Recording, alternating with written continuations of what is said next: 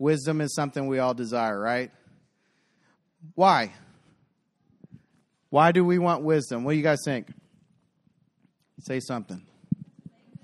To make good choices, right? Like if I showed you a picture of a guy walking a tiger on a leash, and I said, y'all, is this a wise decision? What would you say?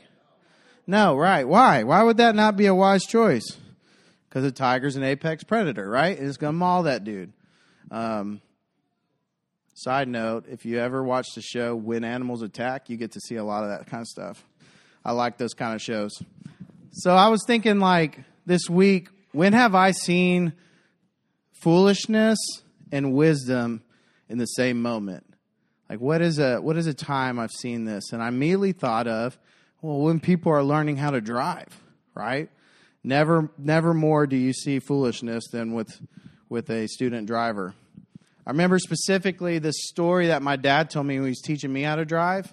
I asked him, hey, Dad, why'd you stop teaching my sister? He said, well, I'll tell you why, son. This chord, sorry, I'm not used to it. He said, when I was teaching your sister how to drive, I was teaching her on that Ford Focus we had, right? The manual. I said, yeah, I remember that car. He says, yeah, so I'm teaching her how to drive on the highway. We're on I-20. We're going 65 miles an hour, and we exited 1382, which would take them back to where we lived, where I grew up. And so when you exit 1382, you come down this hill, and then there's this stoplight, and this 90-degree turn you have to take. 90 degrees, right? I said, all right, that makes sense. He said, okay, so we exit. She exit, and she's coming down this hill, and I realized, like, man, she's like moving. I'm like, Kristen, you got to slow down. He's like, hit the brake. She's like, I am hitting the brake. No, you're not, because you would be what? Slowing down, right? And she's like, yes, I am. I'm hitting the brakes. Yeah, I'm pushing the pedal. Manual, right? Clutch, right. Not clutch, pushing the clutch. She's pushing the clutch and she's arguing with my dad. But my dad sees the situation for what it really is, right? Like we're about to crash. So in that moment of wisdom, he grabs that steering wheel and he cranks that wheel and does a 90-degree turn at about 50 miles an hour. That car skidded and smacked the curb, came back down, and they were safe. Luckily, right? What happened in that moment was one person knew the situation. One person was able to see the entire context and had learned a little bit from life and their experience. And the other person, my sister, who I asked permission to use this story, my sister was convinced that she was right and the car was wrong because she was committed to doing what she thought was correct instead of listening to the previous owner of the car. And the result was foolishness and wisdom in the same moment, right? J.I. Packer has a great way of explaining what wisdom is, and he says it this way. He says, to live wisely, you must be clear-eyed about people and life, seeing life as it is, and then responding with a mind that's dependent on the wisdom of God. And so this will be our subject matter today, wisdom, out of James chapter 3, verses 13 through 18. Please go ahead and stand with me for the reading of God's word. James 3. Man, it's hard to do this with a wire and all this clicker. All right. James 3, starting verse 13. Who among you is wise and understanding? By his good conduct, he should show that his works are done in the gentleness that comes from wisdom. But if you have bitter envy and selfish ambition in your heart, don't boast and deny the truth. Such wisdom does not come down from above, but is earthly, unspiritual, demonic. For where there is envy and selfish ambition, there is disorder and every evil practice. But the wisdom from above is first pure, then peace-loving, gentle, compliant, full of mercy and good fruits. It's unwavering and without pretense. and the fruit of righteousness is sown in peace by those who cultivate peace. This is the word of the Lord. Thanks be to God. You may have a seat. So the purpose of this text in our sermon today, and my hope for you guys, is that our community will seek to cling to God's design over our own ideas or whatever the world says is right. So here's what we're going to try and do today. I want to try and explain what God is for. I think when we're approaching the subject matter of wisdom, specifically wisdom from above, right? It's pertinent that we understand who God is, what He's for, maybe what His design looks like, right?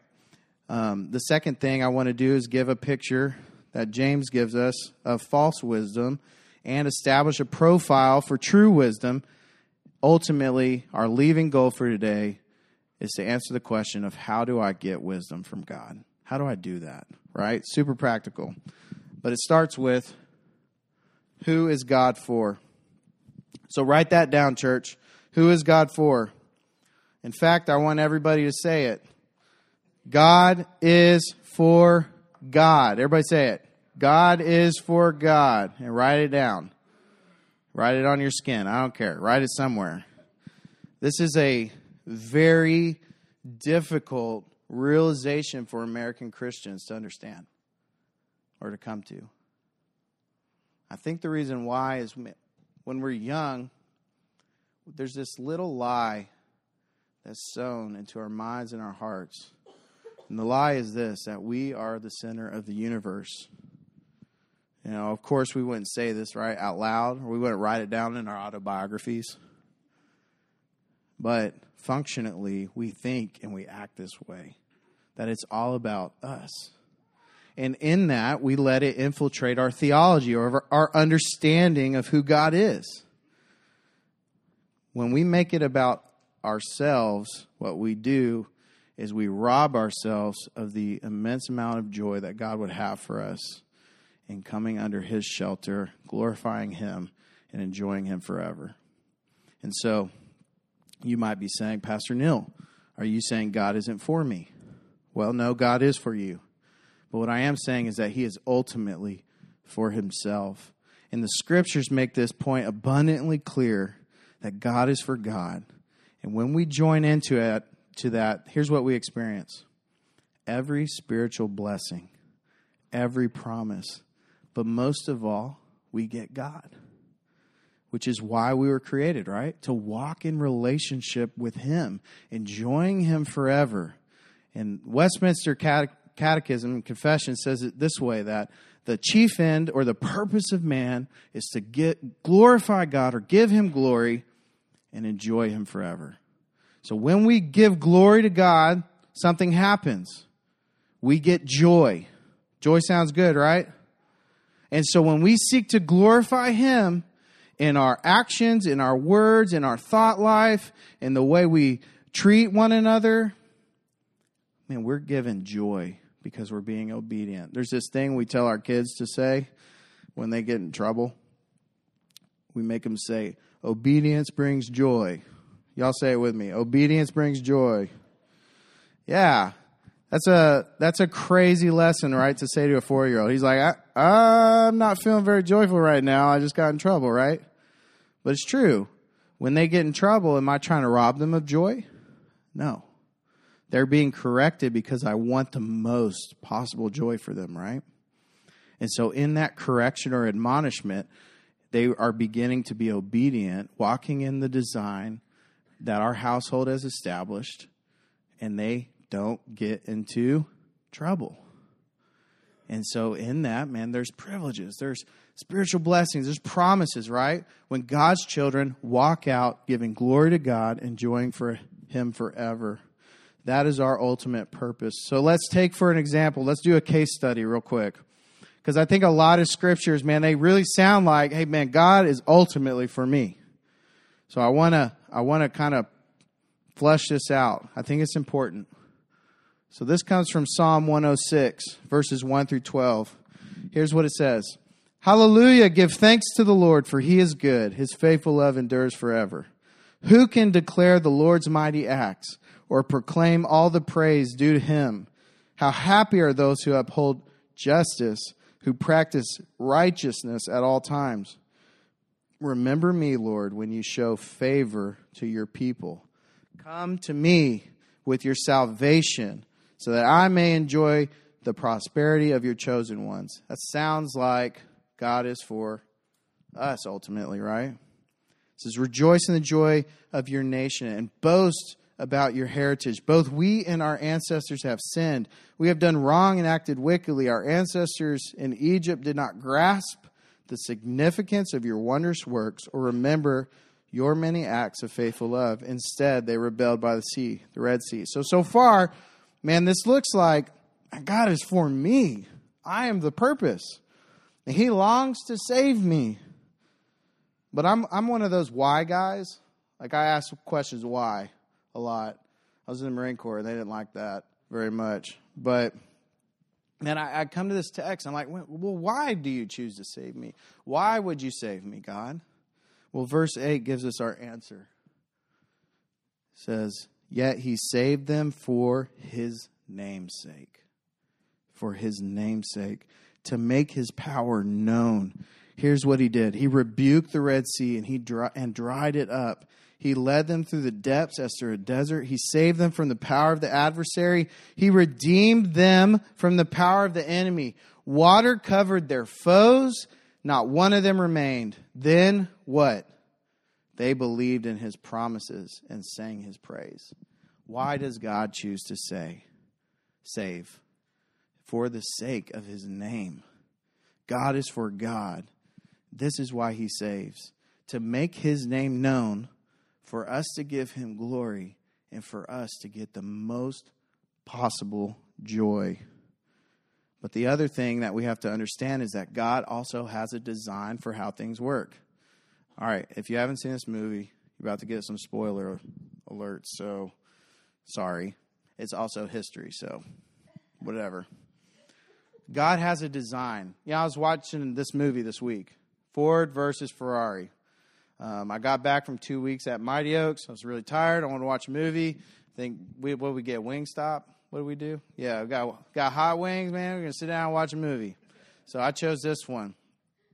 And let me tell you, it's probably the best race car movie I've ever seen. But what it's about is this.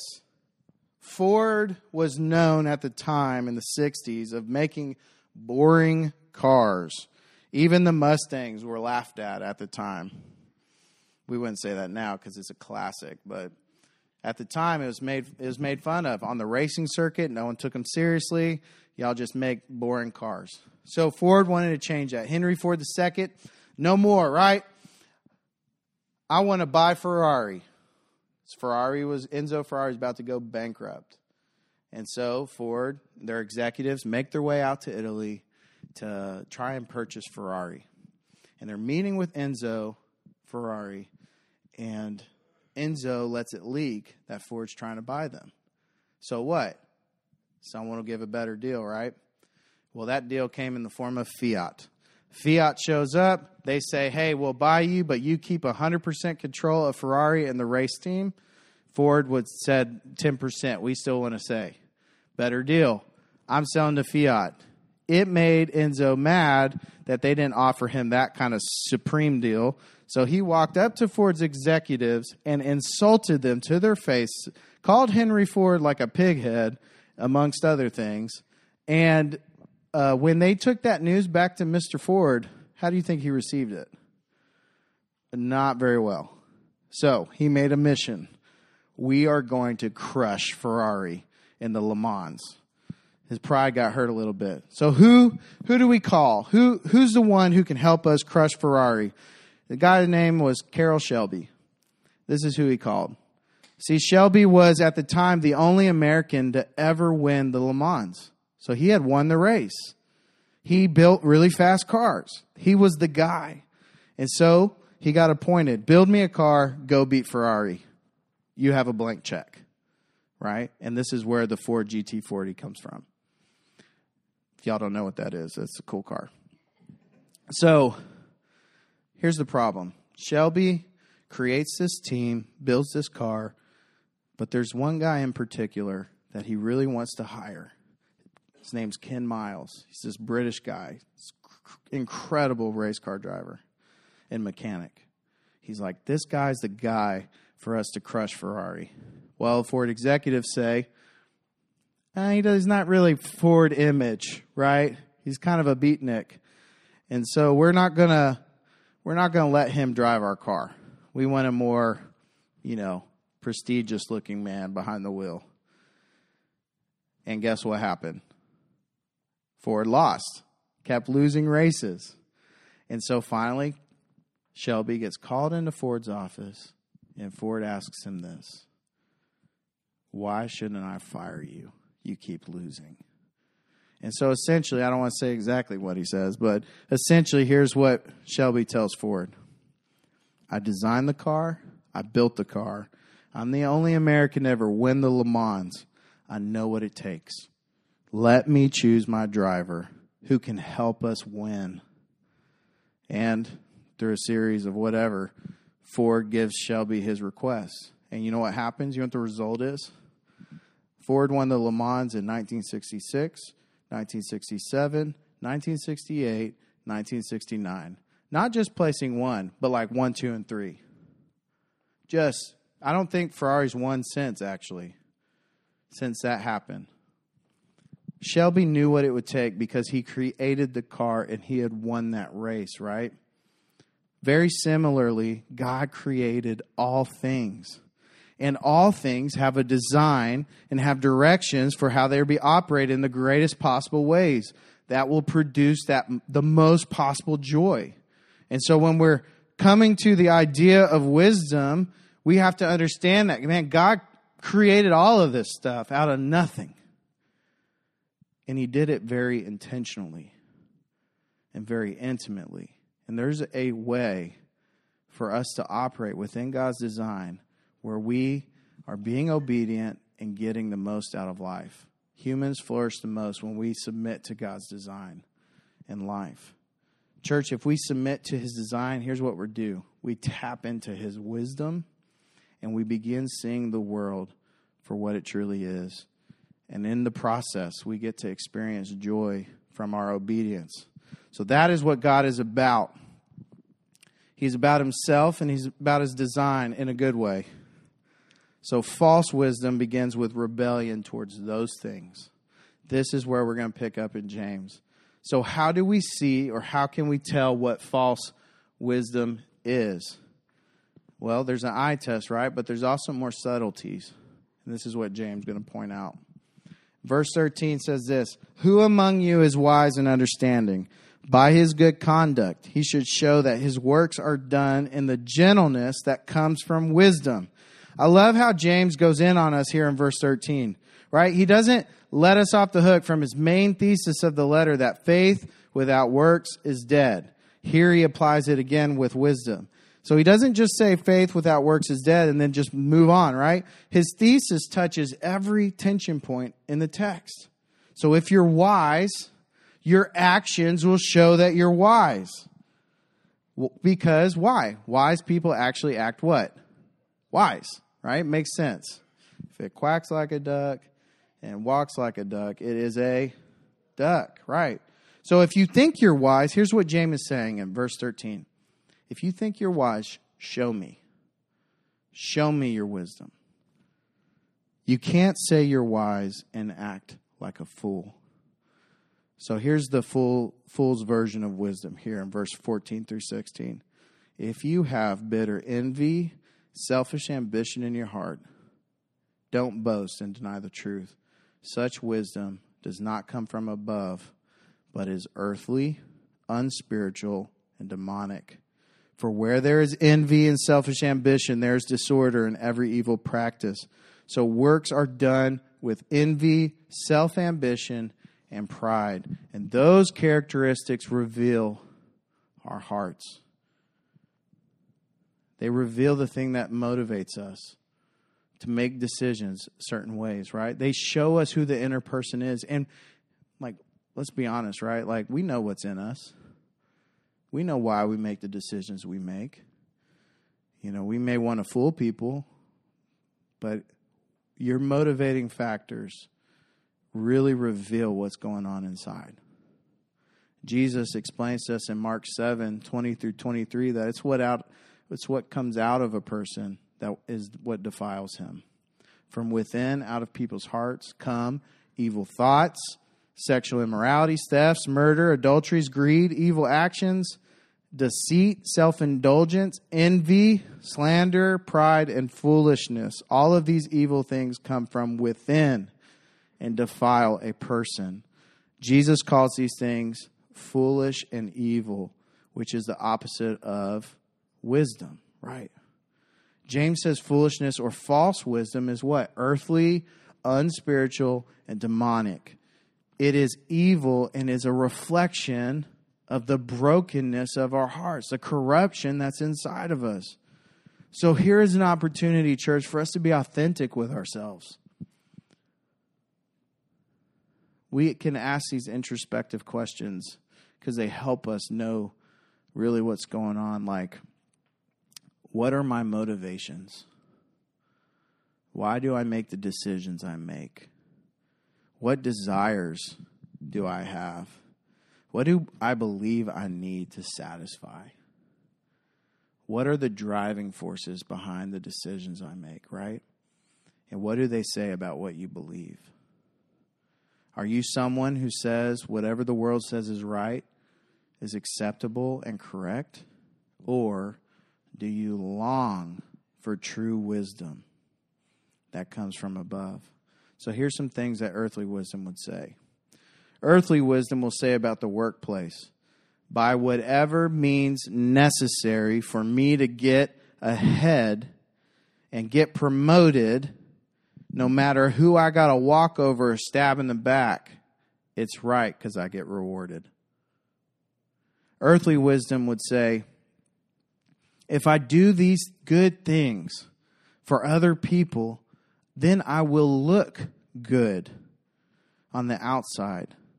But what's motivating me to do these things is selfish ambition and the image that I want others to have about me.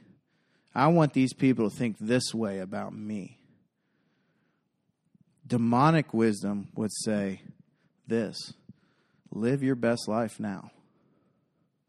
Or whatever makes you happy, follow your heart. Or speak it into existence. These are things that get propagated in churches. That's demonic. You are not God. And your best life is to come, is what the Bible teaches. And you can't speak nothing into existence. Let's just be real. When we boast in those kind of things, James says that we actually deny the truth. We deny the truth. So then, what is true wisdom? True wisdom, picking up in verse 17, is this: wisdom from above is first pure, then peace-loving, gentle, compliant, full of mercy and good fruits, unwavering, without pretense. And the fruit of righteousness is sown in peace by those who cultivate peace. So James provides for us this profile of wisdom from above, right? That contrasts what he says is earthly wisdom. So if earthly wisdom is envy and selfish ambition and pride, then this profile stands opposite into this. And he says first is pure. So let's look at the profile. Purity comes first, or morally pure. How do we get this? It comes by someone who has been cleansed by the blood of Christ and has put aside or taken off or put to death, that's what the Bible would teach, sensuality, pride, covetousness, which are at the root of earthly wisdom.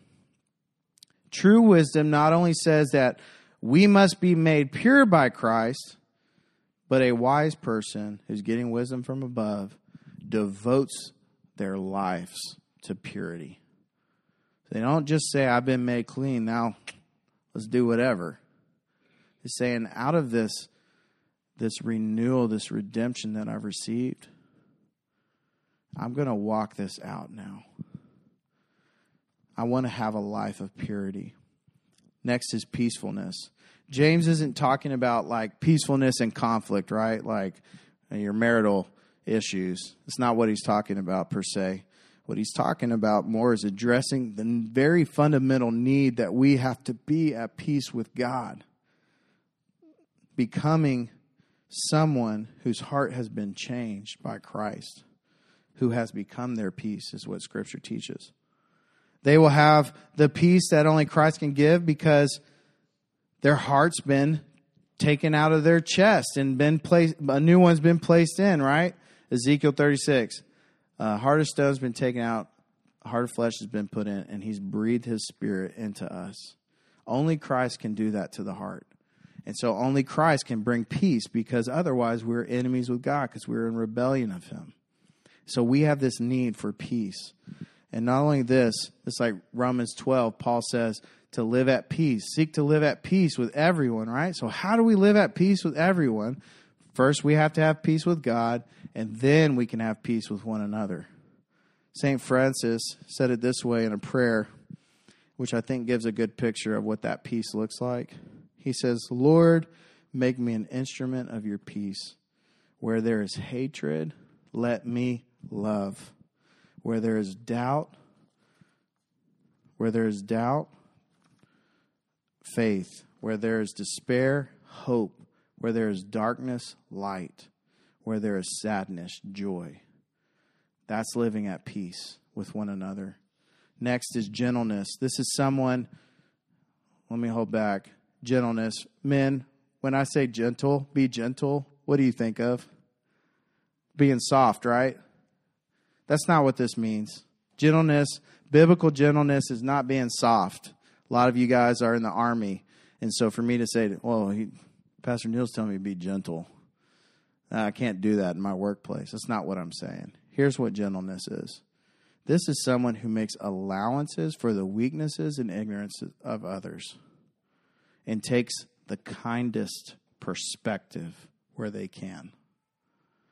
I think my very first session at Mighty Oaks that I went to, I was in this team, and there's this guy there who was just angry, right? Like jaw tightened. You know, he was on a cane because the VA botched some procedure and about crippled him. Like, God, you made me angry. I hate you. These are the things that he was saying. And because of his hatred there, he was lashing out against everyone around him and communicating that faith to all of us. And so there's this choice that me and another individual have to make. How will we approach this man? And so one day he just walked out of the group, just left it. And so we walked over there, we followed him, sat under a tree with him, and we just listened. He was ignorant of who God was. He had physical weaknesses that made him lash out, right? But in the way we approached him, we heard him, and we were kind to him. And because we approached it gently, I believe one of the fruits of that was that guy heard the gospel. He actually listened when we started talking, and in turn gave his life to Jesus. And so this is how we approach. This is how we walk out. A wise person is gentle, even though they're being wronged, and it's obvious they're being wronged. They take the kindest perspective possible. Compliance is what's next. Last night our discipleship group met, and this was one we talked about, like, what do you mean compliance? Like, that's not a good thing, but we're talking specifically with wisdom from above, right? So what are we being compliant to? Wisdom from above, not earthly wisdom. And so compliance is this, man, we hear correction, reproof, training, all of those things, and we take it in account and we adjust. We step into what God's called us to. We're compliant with the commands of the Lord. Mercy is next. I think it says merciful, bearing good fruits. This is like saying merciful with action. Putting action behind your mercy. Jesus told us in the Beatitudes, right? Matthew 5, blessed are the merciful, for they shall receive mercy. That's not to be confused with pity. It doesn't say, blessed are the pitiful. Like, we're not showing pity on one another for, hey, sorry, that thing happened to you. That's not what mercy is. Mercy is someone who puts action behind their compassion for another person. 2 weeks ago, I was in California, and there was this 20-year-old kid who had just gotten the wrong end of life, it felt like. And again, he's just angry, and he wouldn't even sit by any other vet for dinner or lunch or breakfast. So I made it my mission to sit by this kid. And he would put obstacles on the table so I couldn't put my plate down. He really did not want me to sit by him, right? I was just push it out of the way, sit down. Hey, bud, And he's just leave me alone. I just want some peace from you. One day, I think it was Wednesday or Thursday, one of the cadre, Victor Sassoon, looked at this kid. And Victor's an old, Delta guy, I believe. Old Special Forces cat. And he looks at this kid. He walks over to him. And he just hugs him. Which is crazy, right? Vega's back there. You were there. He just hugs him, and this kid melts. Just melts. Weeping. What a gift. When Victor put action behind mercy, man, that kid's heart started to that's what God used to bring him into the knowledge of himself. Next is unwavering, which in the Greek means non-judgmental or impartial, right? Which we beat that horse dead in chapter 2. That there's we should reject the sin of favoritism, right? We should not be partial because God is impartial. So impartiality is a hallmark of wisdom from heaven because it reflects our God who is impartial. And last, without pretense or sincere. This means without hypocrisy. This says that I am the same man or woman that you see, and when I go home, my character does not change. What you see is what you get in the good way, the good sense, right? There's no hidden agenda behind the things I'm trying to do. This is someone who lets their yeses be yes and their noes be no. They are without pretense as Christ was sincere in his love, suffering, and sacrifice for us. Wouldn't it be terrible if Jesus was not sincere? I'm sitting at the table with sinners to get a free meal, Or, hey, I'm going to act like I'm going to the cross. Nah, I'm not going to do that. Gotcha. Prophecies are wrong. That's not what Jesus did, right? He was as real as it came every moment. And so this is the example we have to follow. We need to be sincere as well. So, how do we get God's wisdom? This is the question. Kent Hughes says the Bible gives us 5 avenues for God's wisdom. Now, I just want to briefly touch on them. He says, number 1 is through reverence. Proverbs 10:9 says this, that the fear of the Lord is the beginning of wisdom, and the knowledge of the Holy One is understanding. Do you really see God for who he is? Or for the sake of relevancy or connection with someone else, do you minimize who he is for others? Or to make yourself feel smarter or bigger than you actually are? I see this so much in churches, unfortunately. They would rather downgrade the character of God to be a place for whatever. No, wisdom starts with a fear of the Lord, with a healthy reverence for the sheer awesomeness of God. A person who has reverence for God is someone who clings so closely to the sheer awesomeness of God that he knows that with one word, no matter my circumstance, God can calm that storm. With one word. He knows that God is awesome and loving and holy and sovereign or in control of everything. That a leaf doesn't fall off the tree outside without his say-so. And so the only response I should have to that God of power is to bow my knee. That's where wisdom begins. Lord, you are bigger and smarter than me. And I just want to know more about you. The second avenue is in our conversion. Avenue of gaining wisdom from God is in our conversion. 1 Corinthians chapter 1, verses 30 and 31 says that it is from Him that you are in Christ Jesus, who became wisdom from God for us, our righteousness, sanctification, and redemption, in order that, as it is written, let the one who boasts, boast in the Lord. He did it all. A wise person recognizes their reality and their need. I'm a sinner in need of a Savior, and that is Christ. So my question for you is this: are you in Christ? Are you in Christ? And if you're not, I'll be at that table outside after this service. I'd love to talk to you about it. And if you are you looking more like Jesus as time goes on?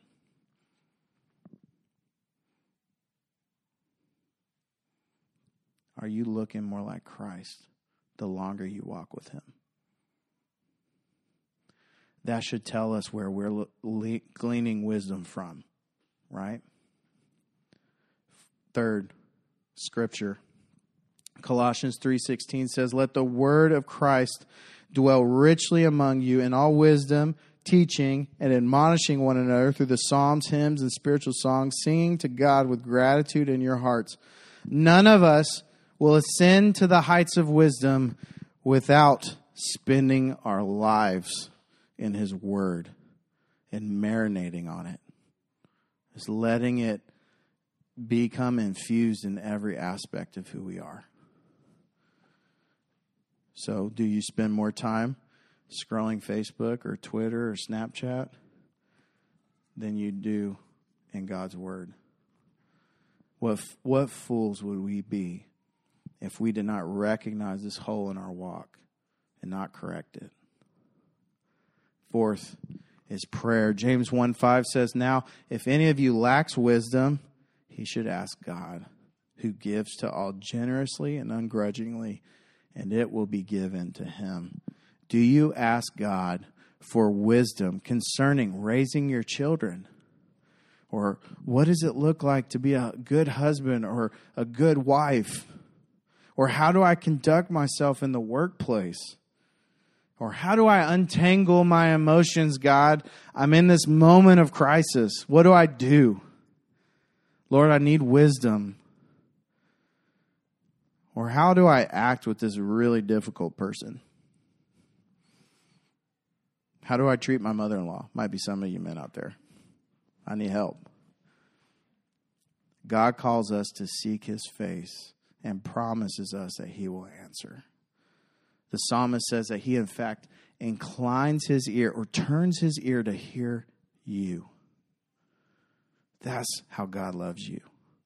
And so when we ask Him for wisdom, number one, He is listening to you. And number two is He's promising that He will give it to you. Seek Him in prayer and in His Word.